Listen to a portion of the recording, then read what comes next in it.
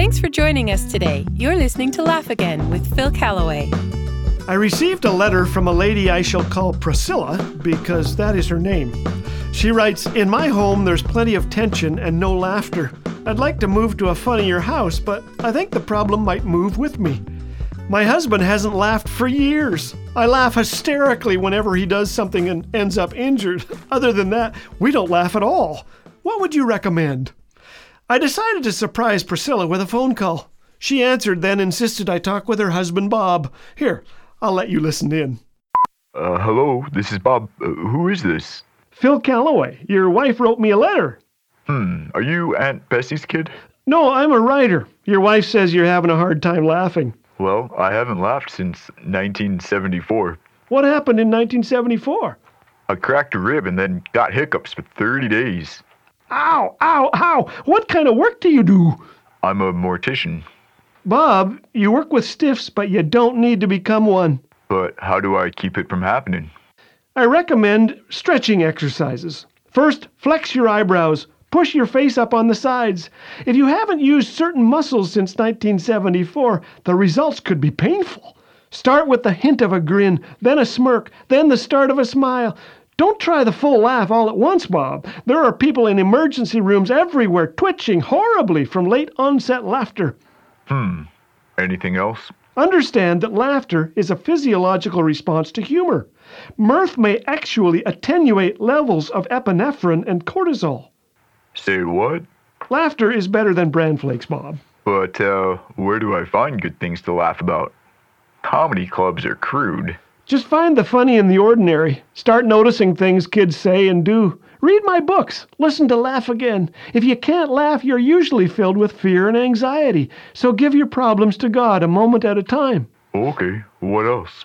Think of your fridge. Huh? Ever put moldy cheese back in the fridge for 3 weeks? No way.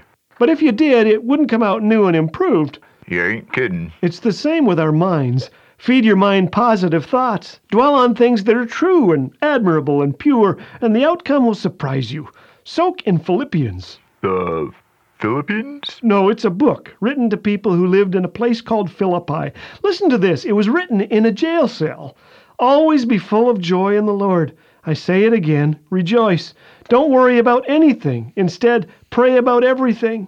Tell God what you need and thank Him for all He's done.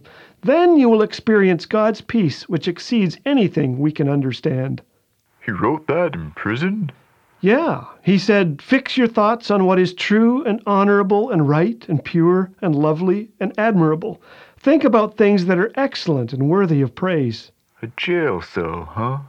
Look inside and let go. Look around and get involved. Look up and rejoice. The joy should return, Bob.